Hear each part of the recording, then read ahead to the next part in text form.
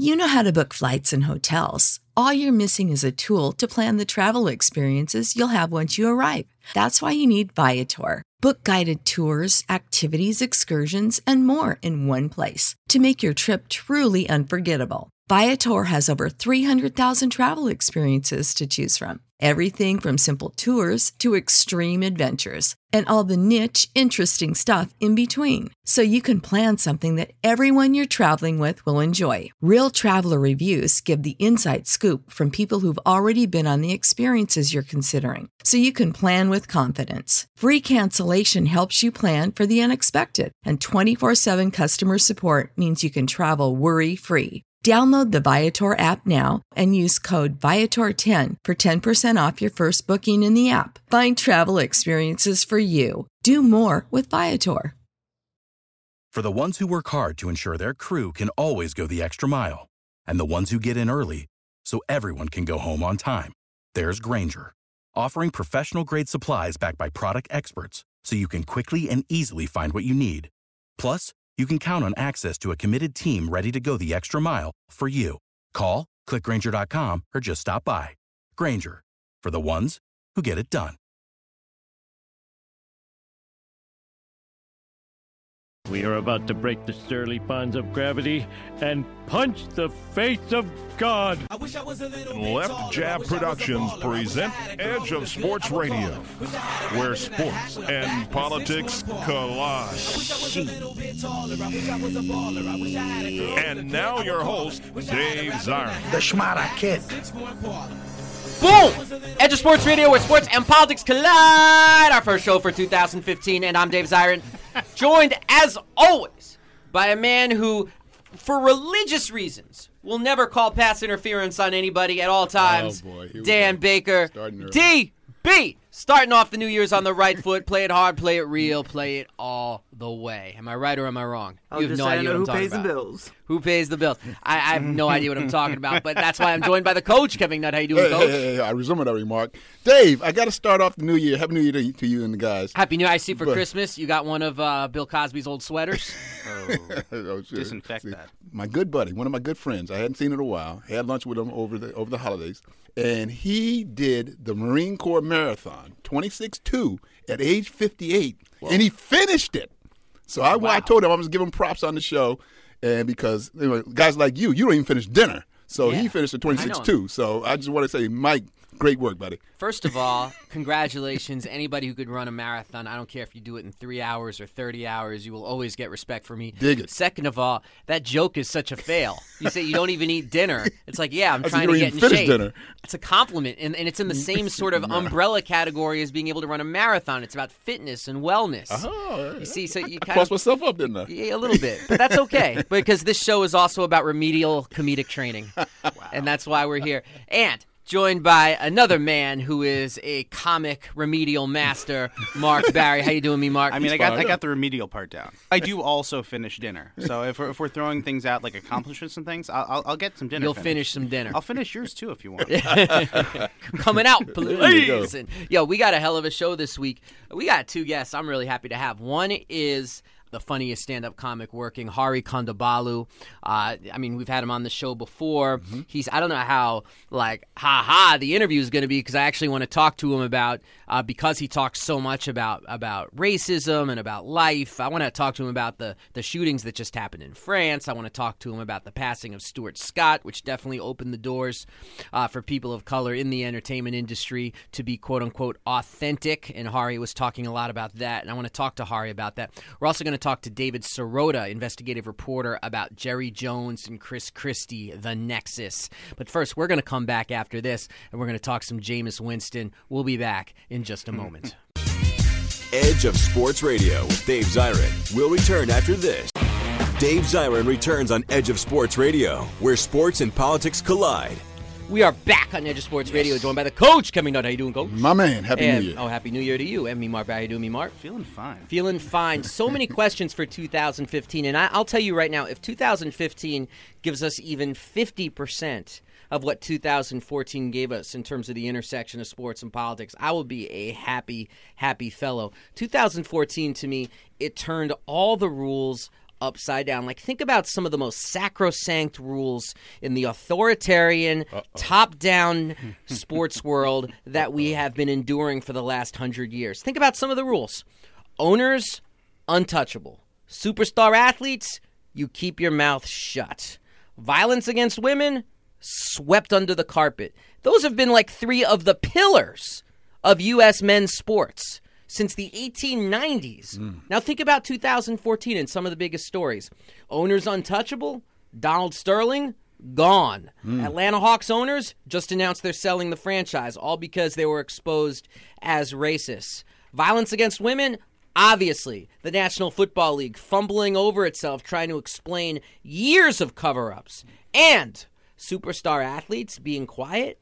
My goodness, it would have been a shocker if LeBron James hadn't worn a shirt that said, "I can't breathe." Like, it would have been a shock if Kobe Bryant hadn't lent his support. We've crossed a Rubicon on a lot of very, very big issues in 2014. How long will it last? Who knows? What will 2015 bring? Who knows? But I think we should talk a little bit about what we want to see for 2014, but don't get greedy. 2014 was rich. It was rich in sports and politics goodness, and I really want to make sure we're not too greedy about it. But one of the questions, which is right off Jump Street, which I want to throw to Mark right here, is about Jameis Winston. Because Jameis Winston just announced that he's coming out for the NFL draft. And I really cannot stand the dialectics around Jameis Winston. Because what it comes down to is what all the announcers are saying is this. The narrative, if you will, around Jameis Winston is he is an incredible on-field leader. He makes every throw. He makes his team better, a true leader, but he has off-the-court issues, off-the-field issues. As Kirk Herbstreit said, he's naive about what happens to him off the field. He gets in trouble because he's naive. I have problems with both of these, Mark, because on the one hand, when you say he's naive, when Kirk Herbstreit says that over and over and over again, he's naive, that's code for the woman who accused him of rape is lying and he got trapped by somebody. That's code for that. See, I mean, so that to me speaks to the worst narratives of sports, this idea that there are all these women out there looking to cry false accusations of rape, even though we know statistically that effectively almost never, ever happens. And also, what does Kirk Herbstreit know about what took place? And passing that kind of judgment is disgusting. And the second thing, this idea that he's brilliant on the field, 19 interceptions playing in the ACC. I mean, I have doubts on that level, too. So, Mark, as we look to 2015, one of the questions, I think, without a doubt, whether it's through the combine, through the draft, and then in minicamp, is going to be what kind of pro Jameis Winston is going to be. That's going to light up the Twitters. And so I ask you from jump, on this, what is your prediction for 2015 for Jameis Winston? First, what is your prediction, and then what do you think the reality is going to be? I think Jameis Winston is really interesting. I think that he can very much be the test case to see what professional sports learned from 2014 and what it wants to use. Because at this point, going through the draft process, this is the marketing and the valuation process of Jameis Winston. They're going to decide whether all of the off-field things, all of the off-field concerns that were very real, and we've talked about all of them on the show here, whether they devalue him as a commodity in terms of a quarterback for a pro system. Because based on sheer athletic gifts, he should be the number one pick. Probably. But you're absolutely right. Looking back at what he did in this previous season, you don't throw 19 interceptions in the ACC without that throwing up huge red flags. Everyone talks about the massive fourth quarter comebacks that came in through Florida State. What you don't talk about is how Winston threw them into those deficits. Right, it's not like he was a relief pitcher coming in No. He's shutting out the other team for 6 innings. He threw all those interceptions, and then he had to come from behind with a massively superior, talented team than the teams that they came back against. I hope this is more personal here. Lovie Smith, I have an affinity towards. I hope that he doesn't. To be clear, Lovie Smith, the Tampa Bay Buccaneers coach, Tampa Bay has the number one pick in the 2015 draft. Yes. And obviously, for those of you out there who are geographically disinclined, Tampa Bay is in the same state as Florida. Good to know. Letting folks know. I think I could very much see him. So what's your prediction? I think he looks at this and decides that Winston is the face that he wants to rebuild the Buccaneers around, and I hope that doesn't happen. Wow. All right, so that's one round right now. Coach, 2000. Feel free, Coach, if you want to sound off on famous Jameis, go right ahead. But otherwise, if you got anything else for 2015. Yeah, I think Jameis is going to be fine. I like his heart. I like his skill set. Okay, he did some.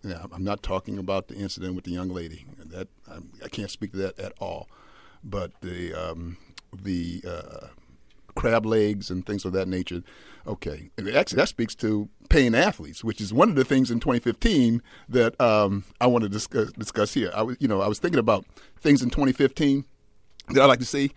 One, I would say I would like to see Kentucky and John Calipari lose, but not only lose in the NCAA tournament, lose to a 16 seed. That's one.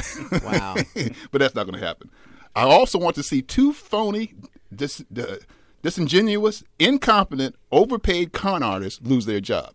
Mark Emmert, NCAA president, and Roger Goodell. Wow. I'd like to see both of them get gone. And I would also, while we're there, I would like to see Congress strip both of their nonprofit status. Okay? I would number two, I would like to see the Washington football team name get gone. Okay? You're there now firmly. It's got to happen. Got to go. But number one that I want to see happen in 2015, Dave, I want to see the NCAA, especially after watching what's gone down with this Oregon game and how this Final Four has really been a boon to everybody that has their hand off and looking at holding their wallets, that the players get paid. The revenue generating players, football and basketball, and even women's basketball players get paid. I also would like to see scholarships be 5 years, not even 4 years. Now they're 1 year scholarship right now. I want them to be 5 years because the travel, they bastardize all these conferences, and it doesn't hurt so much in football. But right now, some of the conferences, like West Virginia, has to go to Texas to play several times in basketball. That's home and away, and all the other sports that do it. The ACC is from Syracuse to Miami. The Mountain West is from Idaho to Hawaii. This is crazy travel. So I want to see these athletes get paid and have 5 year guaranteed scholarships. Well, what's interesting, Coach, is that you're already seeing like the Big Five schools, for example, in a year will start offering not significant stipends, but certainly better than anybody a few years ago. I think it's $5,000 a semester. I think is what they're going to offer scholarship athletes at the Big Five schools. And they're also a couple of schools have already started saying that they're going to offer scholarship guarantees and not have it be one and done, like at the behest of the coach. A couple of schools have already pushed that through. But the thing is that worries me is that these kinds of makeshift reforms, I mean, if they feel like if they can buy off the Big Five conferences, then they'll be good for all of college sports. And that actually scares me, is that there people like Mark Emmert and Roger Goodell, I mean, they're trying to save the golden goose right now, even the golden goose, even though he spews a toxic bile that singes everything it touches. So that bothers me. I'll tell you my wish for 2015, and this is kind of heavy, but it's real. I've been so impressed with the athletes who stepped up to be part of the Black Lives Matter movement. It's caused courage, and it's amazing. You have not seen anything at the pro level since the killing of the 2 New York City police officers. It's definitely had a chilling effect on athletes. I hope that doesn't continue, because to do that is to accept the narrative that a mentally ill person who had shot his girlfriend previous day and traveled numerous states and then shot these police officers, as if he somehow represents that movement, which is not true. And it's outrageous for when people suggest that somehow that is an outgrowth of that movement, like the New York City Police Union is saying, and the Benevolent Association is saying. So I hope athletes still speak out about it, because police violence isn't going anywhere, and it needs to be addressed. It needs to be confronted, and the horror of the assassination of those 2 police officers had nothing to do with that movement. So they should stand with it as proudly today as they did a month ago. And so that's my wish for 2015. But I'm so grateful for what 2014 has given. I mean, I'm just saying, I'll spend 2015 assessing 2014 if it comes to it. But hey, this is Edge of Sports. That was great, fellas. We'll be back right after this with Hari Kondabolu. 1, 2, don't move. Dave Zirin will be right back with more Edge of Sports Radio. You're listening to Edge of Sports Radio with Dave Zirin. We are back here in Edge of Sports Radio, joined by the coach, Kevin Nutt. How you doing, Coach? My man. And me, Mark Barry. How you doing, me, Mark? Doing great. Man, I'm so excited for our next guest. He is a stand-up comic. He's been on television more times than any one of us can count, although we are all very poor at math. He was on the writing staff for one of my all-time favorite shows, the FX comedy series Totally Biased with Kamau Bell, and he was also a correspondent on that show. And his first stand-up comedy album came out in 2014. It's bloody brilliant, and it's called Waiting for 2042. His name is Hari Kondabolu. Hari, how you doing, sir? I'm good, Dave. How are you? I'm doing well, my man. You feeling good? I'm feeling all right. 2015 kind of just picked up where 2014 left off, which is terrible. Yeah, which is awful. Actually, when the horrific news did come out of Paris of the 12 people killed at the Charlie Hebdo magazine, my first thought was actually about you, because I think we both see these issues as being far more complicated than just, we're in a clash of civilizations and we're right. going to have to fight the Islamo-fascists against the heroes of satire and all of that stuff. And it's like we're horrified by the deaths. I'm very fearful about the kind of Islamophobic backlash, and I'm also very fearful about the absence from the conversation about it. Things like Abu Ghraib, the war in Iraq, Afghanistan, as if the only thing people are responding to is cartoons. But I know you're also a comic, and you take the issue of satire very seriously. And I just wanted to ask you, how do you get your head around what took place? What are your thoughts? There's so much. There's just so much. I mean, obviously that. It feels kind of ridiculous to state the obvious, but I think it actually is necessary. Obviously, what happened is incredibly tragic, and the word tragic doesn't really quite even cut it. It's just so upsetting and disturbing, just on the human level. And as someone who tries to make people laugh, obviously the idea that making a point and trying to make people laugh and their style wasn't necessarily the kind of comedy I necessarily appreciate, but still, of course they should put it out there. Mm-hmm. And of course, if there's going to be outrage, let there be outrage, because that's outrage and responses to things you don't like is part of free speech as well. But what happened is just out of the realm of you can't imagine that happening. You can't. And then at the same time, you step back. And I think people are making it about the cartoons and as if that's all it was. And France has been, in terms of Islamophobia and anti-immigrant kind of stuff, France is there's been an issue there for a while. This isn't like these cartoons were drawn and some, people lost their minds. This has been kind of a gradual thing with what's been happening in France, whether it's banning head veils, whether big part of France is the preservation of language and culture. And that's hard to do in a globalizing society, in a globalizing world, and there isn't an acceptance of that culturally in France. It seems like the policies have been put in place to curb that, as if you can curb that, as if you can curb globalization. So, I think this is not just a response to cartoons; it's so much bigger than that. So.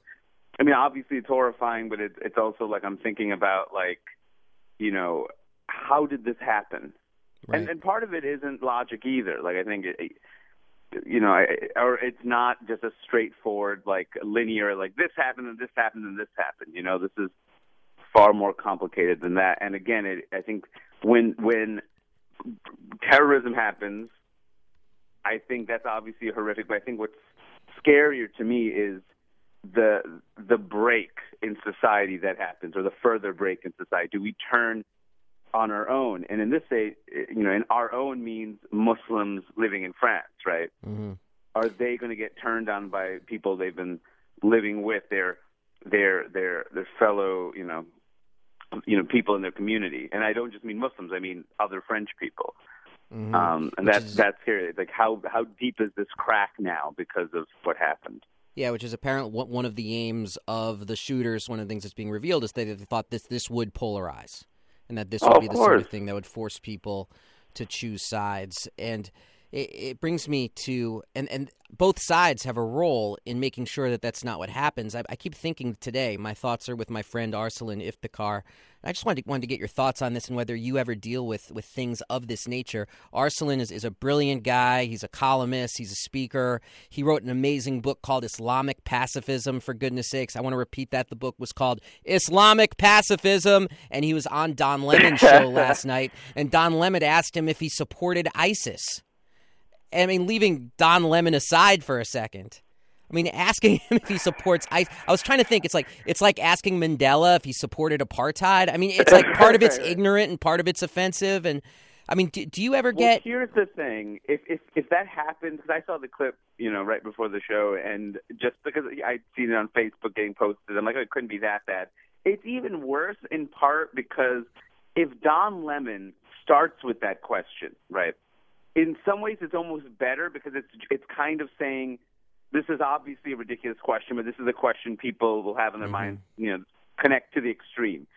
They had a thoughtful back and forth for a good 2.5 minutes before he asked that question, as if he wasn't paying attention to anything he was saying. Jeez. It was irrelevant. That question was going to come. He wanted the question to see how Arsalan would respond. It's like this constant test of, will you lose your temper?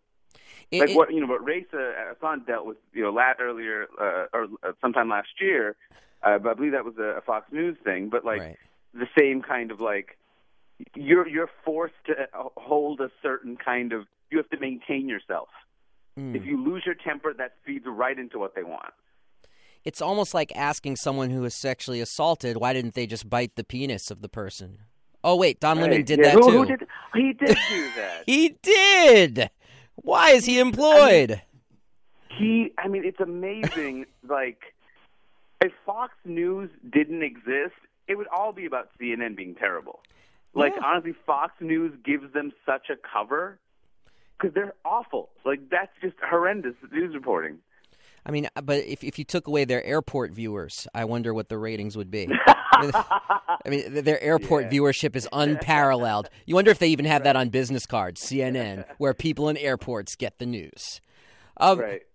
I did want to ask you this because I think you're a very unique comic. People who aren't familiar with your work need to find you. The album Waiting for 2042 is bloody brilliant.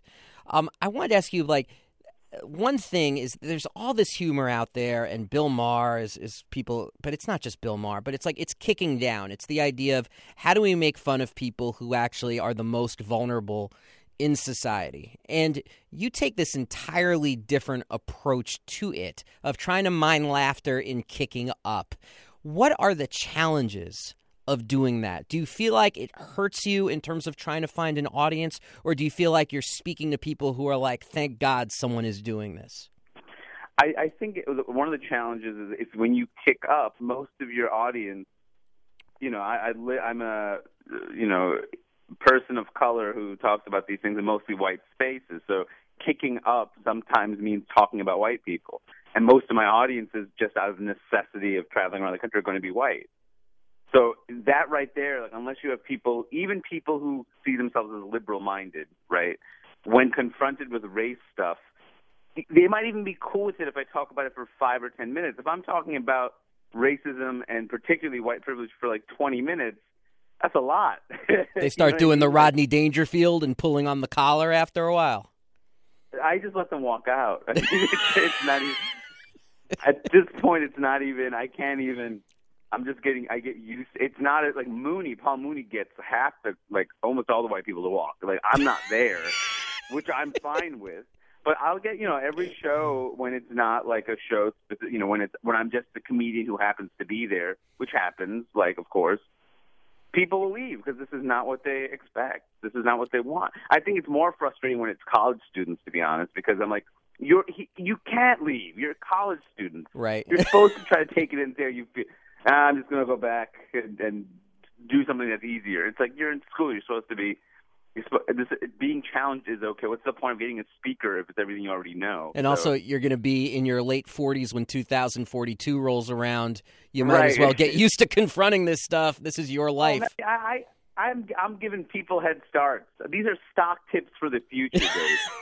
These are societal stock tips, okay, in terms of kicking upward. That is another thing with what happened yesterday. I think if you look at a lot of those cartoons that were being drawn, I don't know if that's really kicking upward. No. And I think, of course, there is the right. There's never a question of the right to do whatever you want in terms of language and in terms of imagery and comedy. But it is a sense of like, this isn't a great example of kicking upward. And even when you have people who tragically lost their lives, editors who had even made statements saying that, like, they don't really much care for what Muslims think, in terms of this. I mean, I don't think. Of course, they have every right to do it, and if that's their point of view, they should do it. That's how this works. But at the same time, to me, there is something frustrating about, like, but when you think of society as a whole and an increasingly diverse society, doesn't that mean something? Isn't there some thought towards a larger society?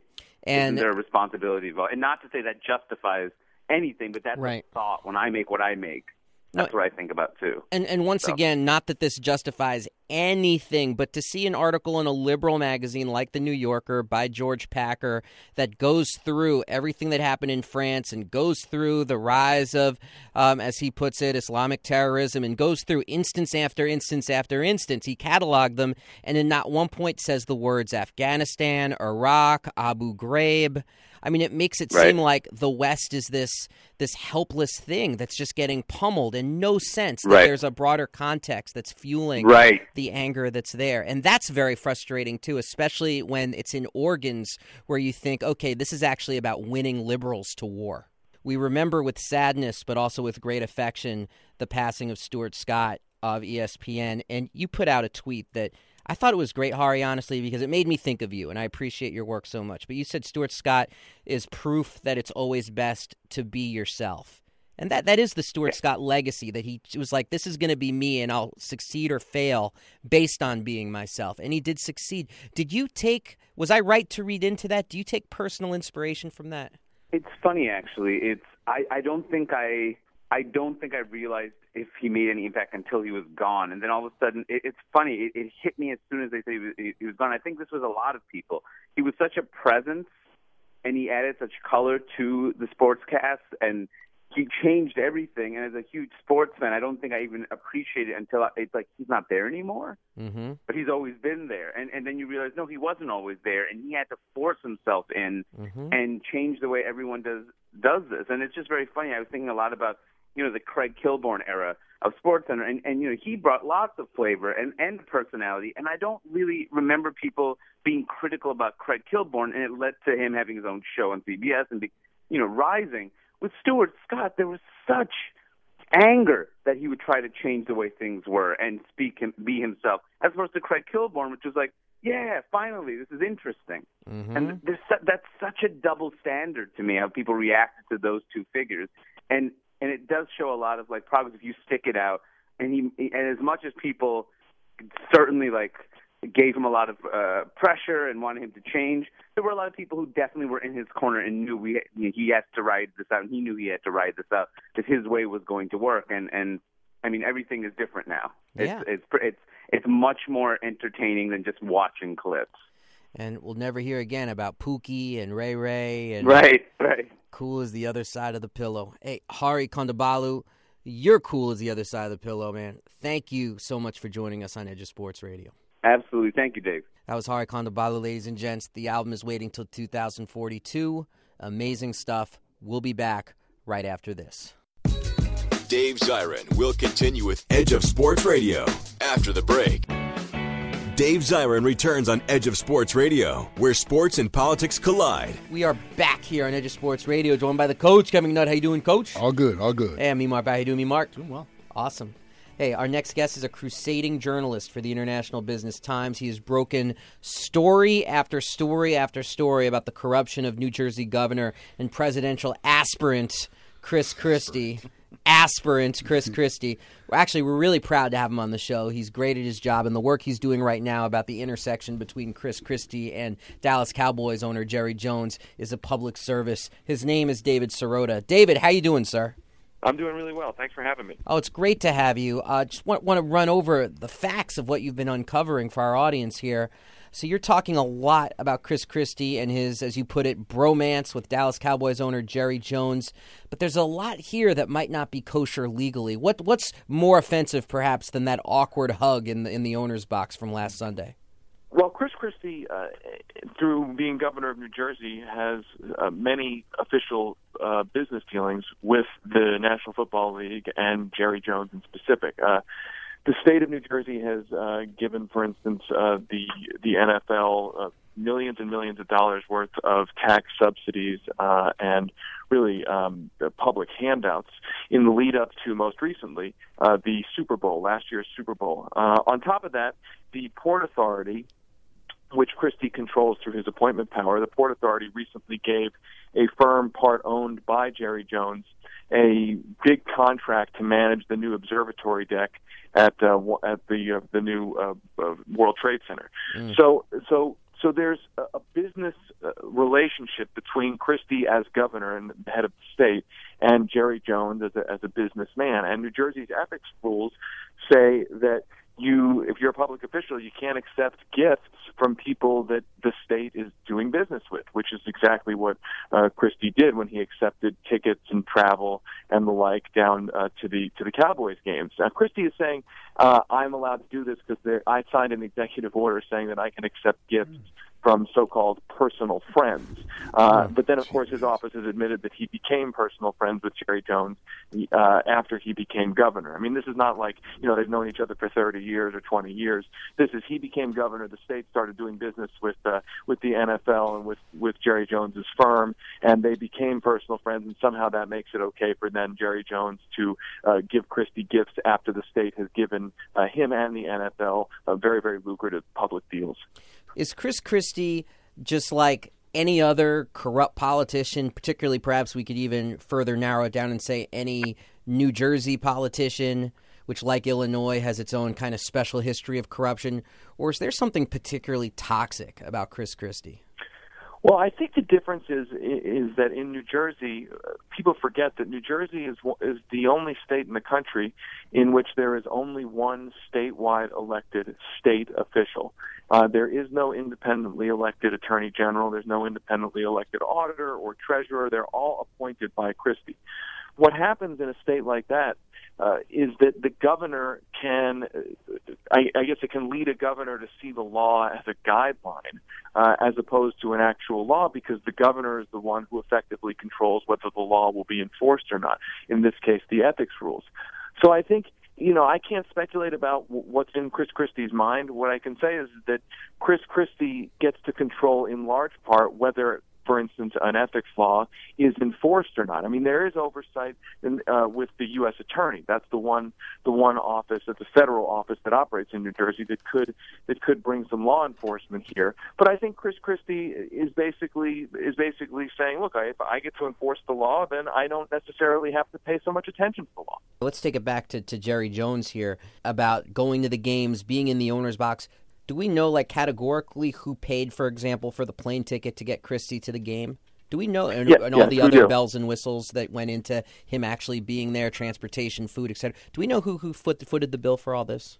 Yeah, well, what happened was we broke off the first story in this saying the state of New Jersey has business with the NFL. Christie has been given at least access to very prime seats, and Christie's office refused to comment to us about that. The next day, they were asked by a bunch of other reporters about this, and they admitted that Jerry Jones paid for the travel on his private jet and the seats. I think they brought his whole family, Christie's whole family, down with him. And there's been some independent valuations of what that would cost. I mean, those kinds of seats in a luxury box at a playoff game is anywhere from $50,000 to $60,000, which is kind of mind blowing unto itself. Yeah, 50, 60,000. I mean, even I have to say, even that many tickets just to go from New Jersey to Dallas, I can tell you myself, is not exactly a small expenditure.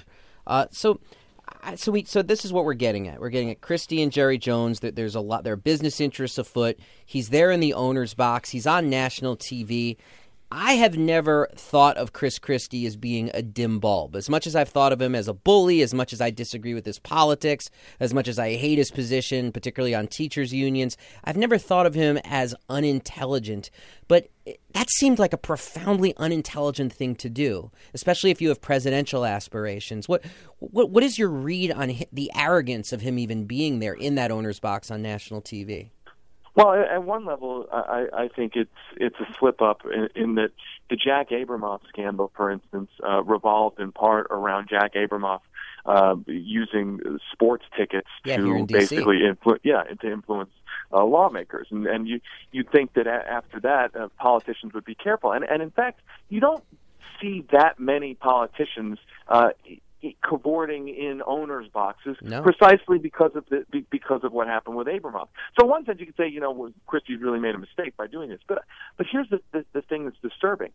I think that he is potentially banking on the idea that nobody will care. That in fact the negative of a couple days of stories that say this is not okay and not acceptable will be mitigated by the fact that he's getting close to a very, very potentially rich source of campaign contributions, that he's getting attention on television as a sort of regular guy who's a big NFL fan.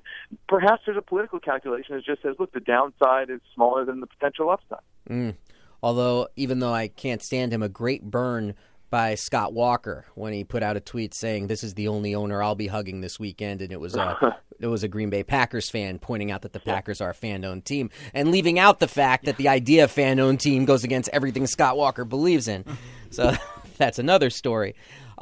David, you were very principled a moment ago when I asked you about what was going through Chris Christie's head, and you said, I don't want to speak about what he might be thinking or who he is personally. This is a political issue. He certainly hasn't been that principled with you.